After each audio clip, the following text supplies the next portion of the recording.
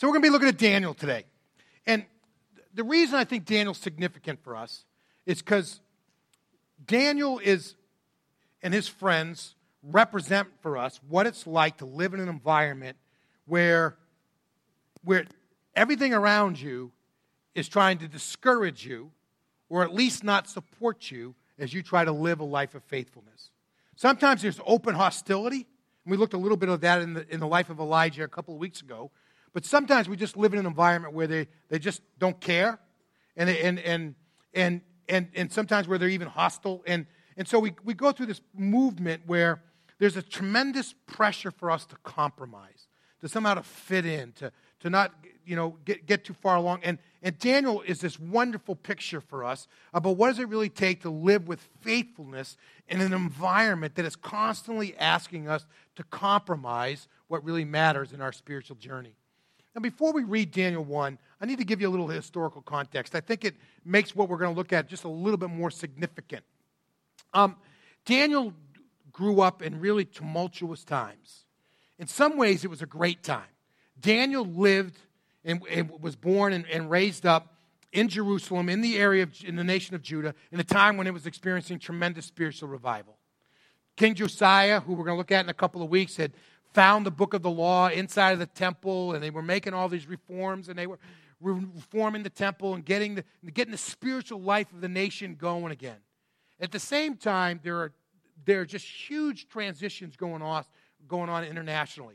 For a long period of time, the nation of Assyria had been the dominant world power. They were the superpower in the world.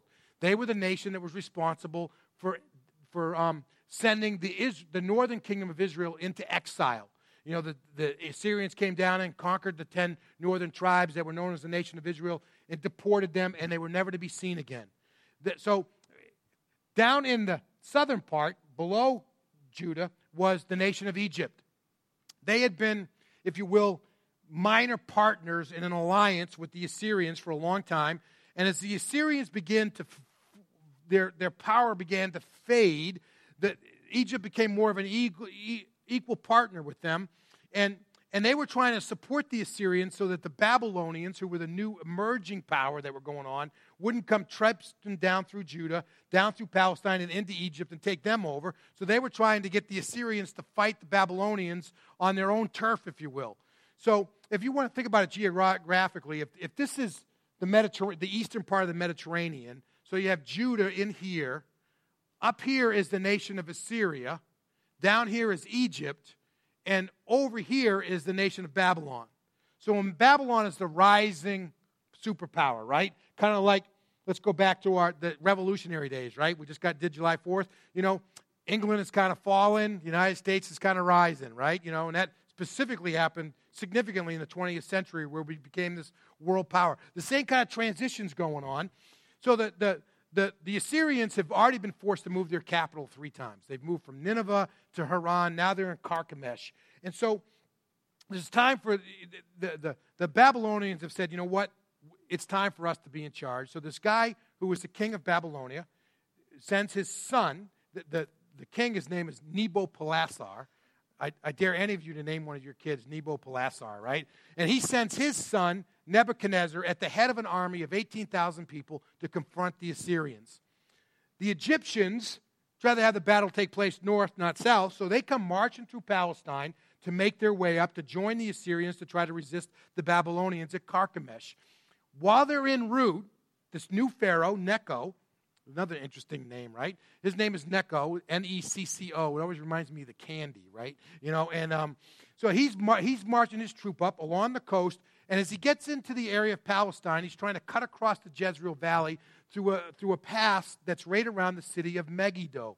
We get that connection to the area of Armageddon, right? We know the story of Armageddon, etc.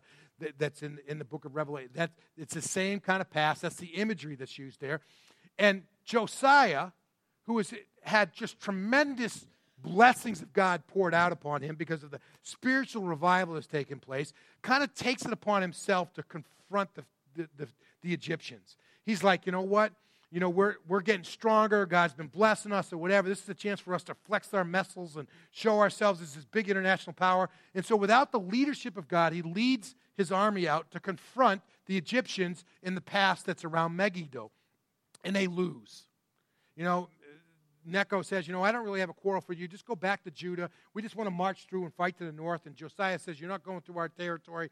There's a huge battle. Josiah gets shot with an arrow, is dying. They transfer him to a different chariot. They run him back to Judah, back to Jerusalem, and he dies. And Jehoiakim becomes the king in his place. Necho goes on up. He joins with the Assyrians. They have this battle that goes on, right? All this is going to lead somewhere, okay? So just hang with me, right? So in 605 BC, even though they have 40,000 men, they lose to the army of Nebuchadnezzar with 18,000. They get destroyed at the Battle of Carchemish. Nebuchadnezzar says, you know what? We're already over here. We're almost, 900 miles from home. We might as well just march down and conquer Judah while we're here. And so they march down to Jerusalem, and they surround the city. They lay siege to it, and they're successful. Jehoiakim, their king, is deposed, and he's out of the picture. Nebuchadnezzar sets up a puppet king. Somebody's going to do what he tells him to do. His name is Jehoiachin. Sounds a lot the same, but it's actually different. Jehoiakim and Jehoiachin. And so he sets him up as the throne. And then they also decide that they're going to plunder the city, which they do. And they take a number of young nobles back with them. In other words, all these leading families of Jerusalem and Judah, they take their sons, their young adult sons, and they take it with them. Most likely they were like 13, 14 years old, 15 years old. We're talking about 7th, 8th, 9th graders, right? They say, we're taking your kids. And the reason they did that, well, for one thing, they got the intellectual capital, right? These are the kids who had gone to the best schools and were raised up, so they were getting the best. So they're going to weaken the nation they leave behind, strengthen their own nation by taking them to work for them. Secondly, they make great hostages, right? In other words, you rebel, we're going to kill your kids. So the nobles are not so supportive of resisting, right? And on top of that, it was great to have these living trophies walking around your court. You were the royal king and say, hey, you see all these people I conquered? And that's what they were. They were walking trophies. And so so Daniel and his friends get swept up in all of this. So with that, I want to read chapter 1. Again, page 747 in your pew Bibles. So Daniel and his 3 friends, let's just say they're 8th and 9th graders, right? 14, 15 years old. Swept up in international currents, right? These guys aren't even tadpoles in the ocean, right? They're just, and this is the experience that they have as we launch out in chapter 1. So in the 3rd year of the reign of Jehoiakim, king of Judah, remember he had taken over for Josiah, Nebuchadnezzar became the king of Babylon, came to Jerusalem and laid siege to it. Well, after he had defeated the Assyrians at Carchemish, while he was on his way down to Jerusalem, his father died and he became the king. So he's no longer the prince, no longer the Prince of Wales, but now he's actually the king, right? So, and he comes down, and the Lord handed Jehoiakim, king of Judah, over to him, along with some of the vessels from the house of God. Interesting note on this. I'm not going to do this all the way through our reading, but if you go back and you look at the book of Isaiah, chapter 39, there's a time in about 100 years earlier than this that Hezekiah had received an envoy from the Babylonians. He had been healed from a great sickness. They sent this kind of word, say, hey, we're so happy you're better, and they sent this gift kind of thing. He shows these envoys everything that he has, all of his treasury, all the treasury that's in the temple. He shows them everything. And Isaiah says to him, what have you done? He says, you know what? This time's going to come when everything that you've shown them is going to be in Babylon. 100 years later, it takes place. 100 years later. So Nebuchadnezzar carried them to the land of Babylon, to the house of his God, and put the vessels in the treasury of his God. So the king ordered Ashpenaz, another name you don't want to give to your kid. The king ordered Ashpenaz, the chief of his court officials, to bring some of the Israelites from the royal family and from the nobility. Young men without any physical defect, good-looking, suitable for instruction in all wisdom, knowledgeable, perceptive, and capable of serving in the king's palace, and to teach them the Chaldean language and literature. So these are the guys, they're the top 1% of their high school class who ace their SATs, and they can get in anywhere, and they're the ones who were taken back to Babylon. The king assigned them daily provisions from the royal food and from the wine that he drank. They would be trained for 3 years, and at the end of that they were to serve in the king's court. So among them, these tadpoles in the currents of international tensions going on. From the descendants of Judah were Daniel, Hananiah, Mishael, and Azariah. Some 14, 15-year-old kids. The chief official gave them different names. To Daniel, he gave the name Belteshazzar. To Hananiah, Shadrach. To Mishael, Meshach. And to Azariah, Abednego. Verse 8, Daniel determined that he would not defile himself with the king's food or with the wine that he drank. So he asked permission from the chief official not to defile himself. God had granted Daniel favor and compassion from the chief official. Yet he said this to Daniel, he said, "My lord, the king assigned your food and drink. I'm afraid of what would happen if he saw your faces looking thinner than the other young men your age. You would endanger my life with the king." So his objection is, you know what, if I don't give you the food that's been prescribed and you guys look sickly, they're going to cut my head off. So I don't really like this plan, right? So Daniel said to the guard, whom the chief official had assigned to Daniel, to Hananiah and to Mishael and to Azariah, "Please test your servants for 10 days. Let us be given vegetables to eat and water to drink. Then examine our appearance and the appearance of the young men and the appearance of the young men who are eating the king's food, and deal with your servants based on what you see." He agreed. So he agreed with them in this matter and tested them for 10 days. Now, at the end of 10 days, they took a selfie with everybody involved. No photoshopping. So at the end of the 10 days, they looked better and healthier than all the young men who were eating the king's food. So the guard continued to remove their food and the wine they were to drink and gave them vegetables. Now, before we go on with the story a little bit, just think about the dynamics. You're talking about 14, 15-year-old kids whose country has been squashed like a bug by an international power. They've been moved 900 miles from home. That's like moving from Boston to Savannah. And no access to their families. And these kids stand up and say, "We don't really want to eat the food you're giving to us because of what we believe." You know, and you got to remember that in those days, the belief was that when you fought on the battlefield, the gods were fighting in the heavens. And if your nation won, that means your God was stronger than the other gods. So here they are with this kind of floating around, and they're the defeated country. So their God lost, quote unquote, according to everybody else. And they're now in the other country, and they say, "We don't really want to eat that food because it violates what God's told us to do." It's quite a thing. So God gave these four men knowledge and understanding and every kind of literature and wisdom. Daniel also understood visions and dreams of every kind. And at the end of the time that the king had said to present them, the chief official presented them to Nebuchadnezzar. The king interviewed them, and among all of them, no one was found equal to Daniel, Hananiah, Mishael, and Azariah. They began to serve in the king's court. In every matter of wisdom and understanding that the king consulted them, he found them to be 10 times better. I don't know how they quantified it, but he found them to be 10 times better than all the diviner priests and mediums in his entire kingdom. To be a wise person, to be whatever, you were a diviner or a priest, you were a medium. You know, somehow or another God spoke to you and gave you the wisdom to do the things that you needed to do. And so Daniel remained there until the first year of King Cyrus. That's 3 kings later from the ones he's currently with. Now, their challenges of compromise weren't over with this story. A couple chapters later, chapter 3, Nebuchadnezzar is going to get this bright idea, planted by the servants around him, that he should build this 90-foot tall, 9-foot wide gold statue and call it a god. And that it should be a national requirement that every single time you hear any piece of music come from any instrument, you have to bow down and worship the idol. And so he builds the idol, puts it up in the plain. Every single time somebody beats a drum, plays the flute, strums a guitar, hits the keyboard, plays, iTunes on their phone or whatever. Anytime they hear music, they bow down and worship this idol. 3,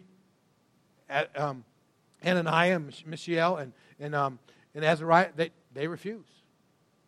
And so many of you know the story. They're brought in. Nebuchadnezzar said, "What's this I hear about you? You refuse to worship the idol that I put up. You refuse to worship me." You know that guy, and they just said, "You know what? We're only going to worship God, and that's it." And he just gets furious. And so he says, "I don't care what the safety regulations say. I want that furnace 7 times hotter than it's supposed to be. I want you to get the strongest guys in the army to come in and tie the knots on their hands and on their ankles tighter than anybody's ever tied them before. And I want those guys thrown into the furnace." And while those guys are being led up to the furnace to be pushed in, and the king said, "Well, let's just see if your God can rescue you now." So you know what? Whether our God exists or not, and whether he chooses to rescue us or not from the fiery pit, from this furnace, we're not going to bow down and worship your idol. We're not going to defile ourselves.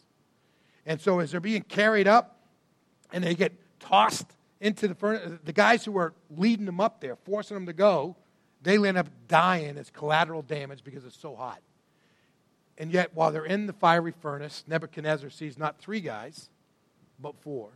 And it's not because Daniel joined them, all right? He wasn't taking a stroll. It was these 3 guys. And then God showed up to be with them. The compromising isn't over yet. I mean, Nebuchadnezzar dies. There's another king. He takes the spiritual vessels from the temple to use them for his own partying. God brings judgment on him. A new king arises by the name of Darius. And he's talked into...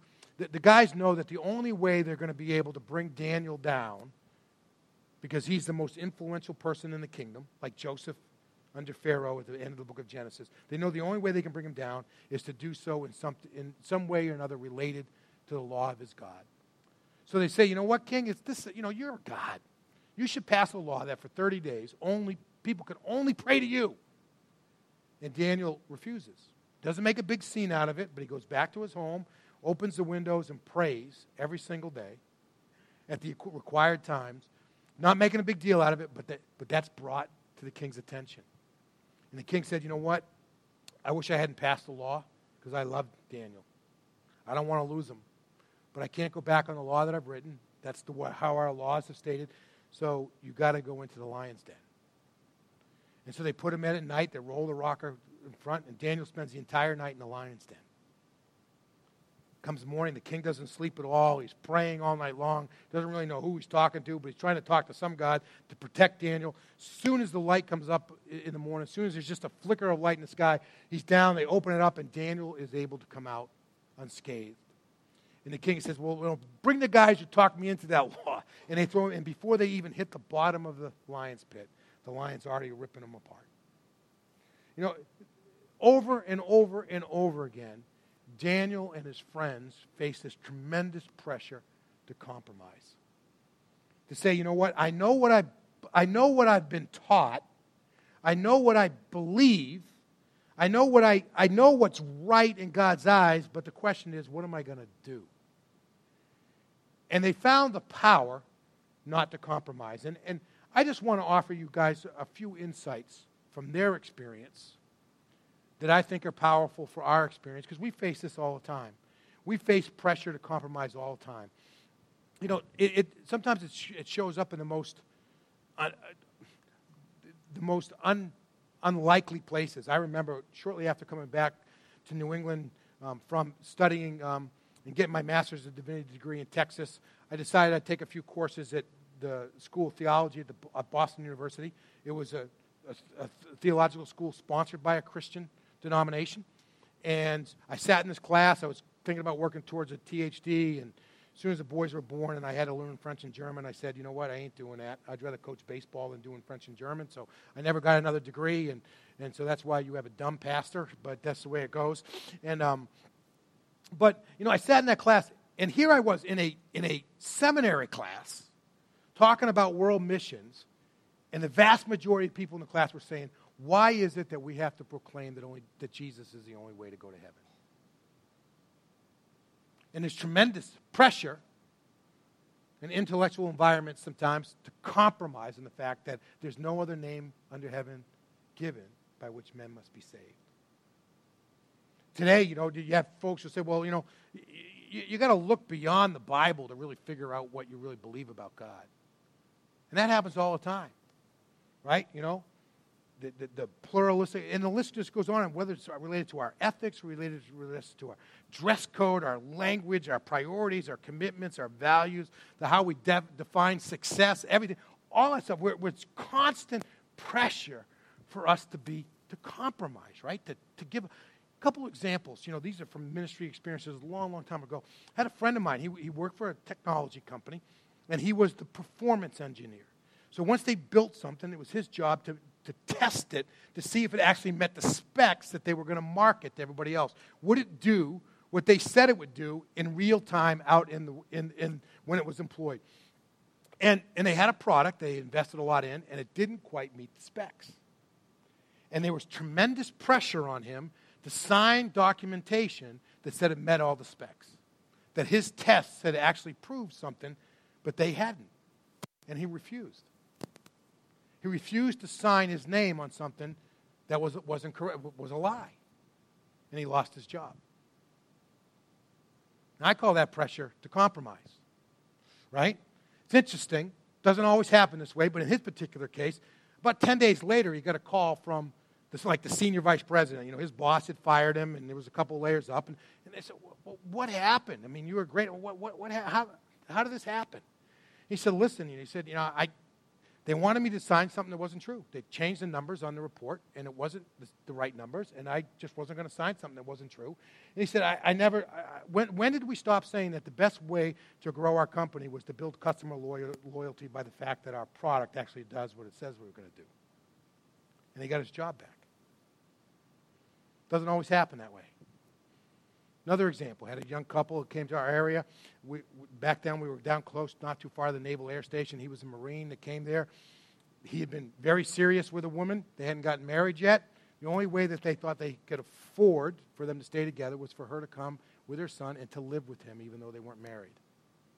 And in my first encounters with them, as they started visiting our church, we said, we know this isn't right, but this is what we have to do now. Pressure to compromise, right? Sometimes that's self-imposed pressure. How do you and I deal with that? How does Daniel and his friends deal with it? Here they are, tadpoles in the international currents of what's going on in the world, and they're there to be developed as tools that can be used by this nation, and the first thing out of their mouth is, we don't like the food. Now, how do you do that? Now, let me give you just a few points, and we'll have to move fairly quickly, but I think really the points in some ways speak for themselves. But the first part is that you have to really purpose. You have to really aspire. You have to be committed to not compromising. It has to be your goal. It has to be your aim. Look at verse 8 of chapter 1. Daniel determined that he would not defile himself with the king's food. It can't be just like, well, that'd be a good thing if I didn't do that. Be nice, or, maybe I'll do it in this area. But it was his goal. It was his mission. It was his commitment.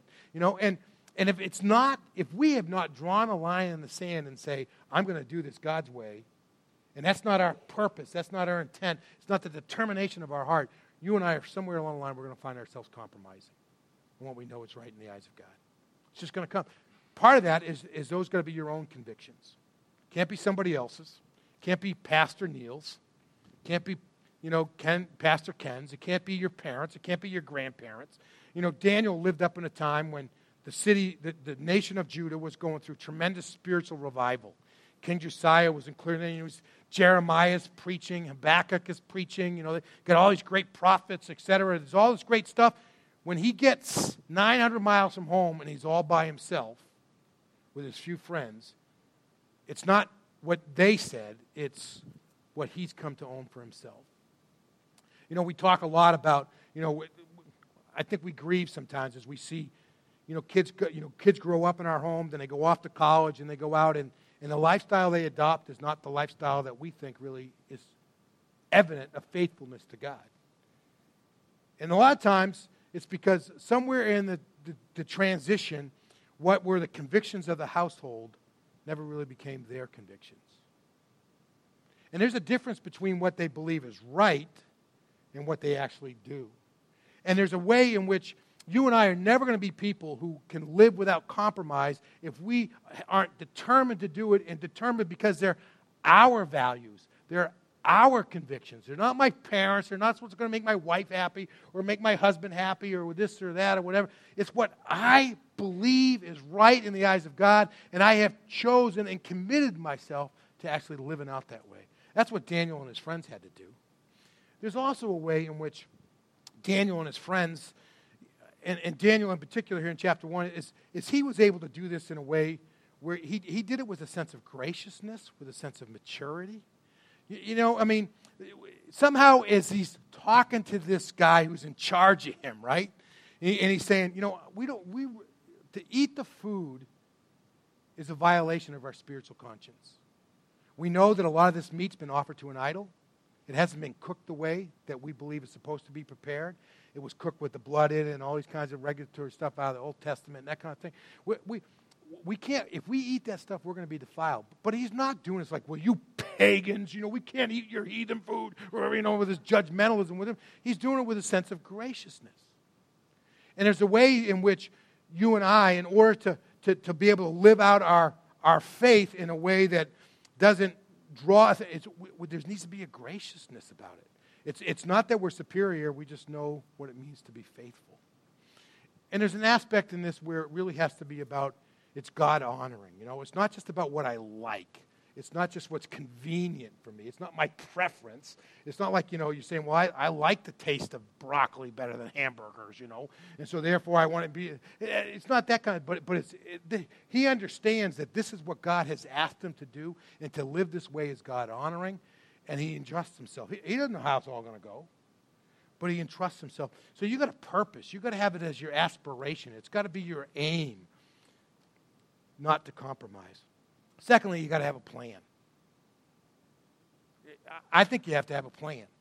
Now there certainly are times when simply no is no and yes is yes. I understand that. But for many of the ways for us not to compromise in the ongoing aspects of our lives, we have to have a plan. Daniel just said, well, I can't eat your food. He said, well, just give us vegetables and water instead. Here's a plan.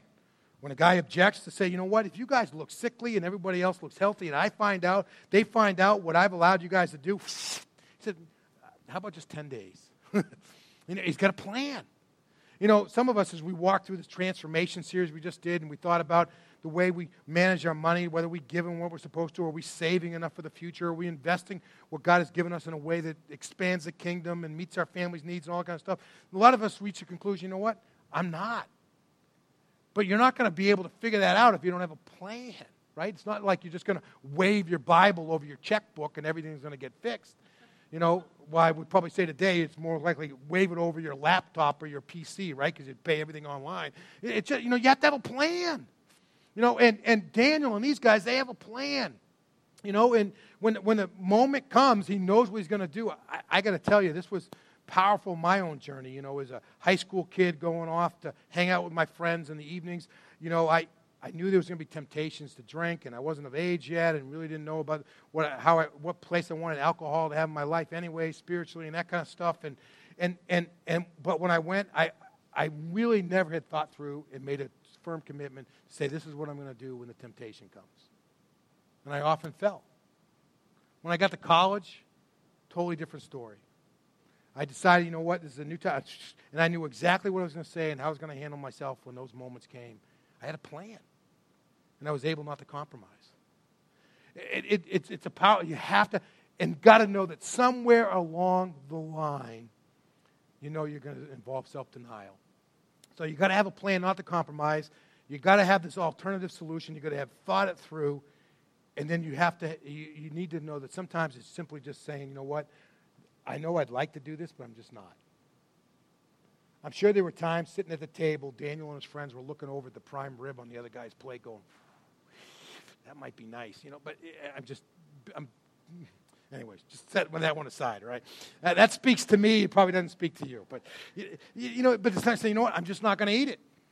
Just not going to eat it, I've been trying to lose weight this summer, not having a great deal of success. My form of self-denial is to tell my wife to get a medium ice cream cone instead of a small, and then I eat some of hers. So, it's just but you got to have this plan, kind of as you go along. The last component is, I don't care what you say, it's going to take faith. It's going to take a leap of faith. It's going to take trust in God. We read the pages and so we say, that was easy for those guys. Think of what it was like for Shadrach, Meshach, and Abednego, because I always want to pronounce it Abednego. I want to switch the D and the N around. Think of what it was like for these guys when they're dragged in before Nebuchadnezzar, and he is just red in the face with rage, threatening them to be cooked alive in a furnace. And they're saying, we don't know if God's going to save us or not, but we're just not going to give in. Think about that. It takes faith in God, doesn't it? So, we determine what's right in the eyes of God. This is what we're going to do. We don't know if God's going to save us or not. We could lose it all. We could lose our lives, but we're not. We're not going to give in. It takes an act of faith. It takes trust. It takes trust that in whatever works out, whether it's pleasant or unpleasant, we know that what works out is actually best in the eyes of God. And that's difficult. For example, going back to this couple, right? He got transferred to the Naval Air Station.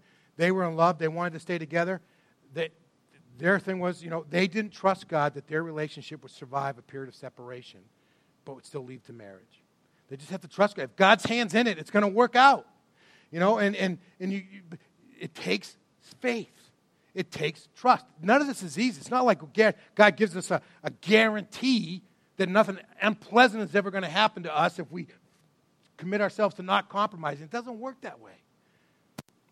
It takes an act of faith, and you can see it over and over again. So, as we come to kind of applying this to our own lives, I think it's a healthy thing for us to ask ourselves, well, where am I compromising on my spiritual journey? You heard some of our teens say just a moment ago, some of it's in their personal walk with God. It's kind of like, all right, I did my 5 minutes, I'll put it down, I don't remember what I read, but off I go, but I did my spiritual thing for today. Because I'm in a hurry, and there's a sense of compromise. Well, where are you compromising in your spiritual journey? Is it service, sharing your faith, connecting with God's people? Just where are the places where you're compromising today? I think it's important for us as well to think about what is it, to really clearly know what it is that God is asking me to do in the context in which I'm facing those challenges. What does it mean for me to not compromise, to be God-honoring, and to be gracious in the midst of this? And what plan are we going to work and exercise to get there? Because none of this stuff happens by accident. It took determination on the part of Daniel. And it took determination on the part of his three friends, Mishael and Hananiah and Azariah. It takes commitment. And so I'm asking you today to take some next steps. Just figure out what your next steps has to be spiritually. For some of you, it's, I've kind of believed in God. I kind of believe in the church. I think the Bible's got some good things in it, whatever, but you've never, ever got to a place where you said, you know what, I'm going to turn away from a life of sin, and I'm going to turn to become a follower of Christ.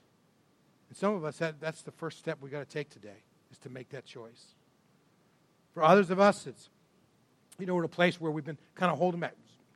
Happens in the area of baptism. Well, this church teaches this church, that kind of stuff. I don't know, and I don't really like to be up in front and people to see me and that kind of stuff. So, some of us, the next step is I need to figure out for myself, what does the Bible teach about baptism? How do I identify with Christ in baptism? And maybe I need to be baptized. Others of you, you've been hanging back, say, I love going to church, and people only know my first name. They don't know my address, and they can't email me, etc. I've been trying to keep my distance, that kind of stuff. And it's a place where you need to say, I need to connect.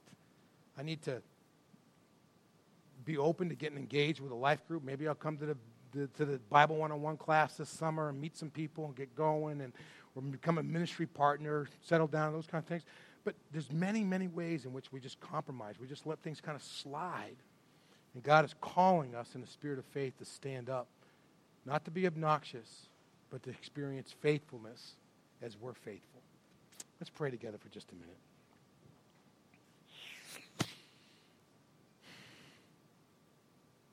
God, I'm tremendously aware in these moments as one who stands as the recipient of this message as much as the one who offers it to others.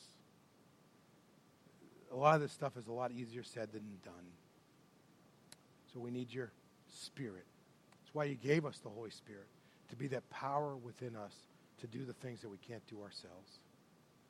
God, give us eyes to see. Give us ears to hear. Give us hearts that are willing to follow as you seek to empower us through the Holy Spirit to be people of faithfulness. We pray all these things in the name of Jesus. Amen.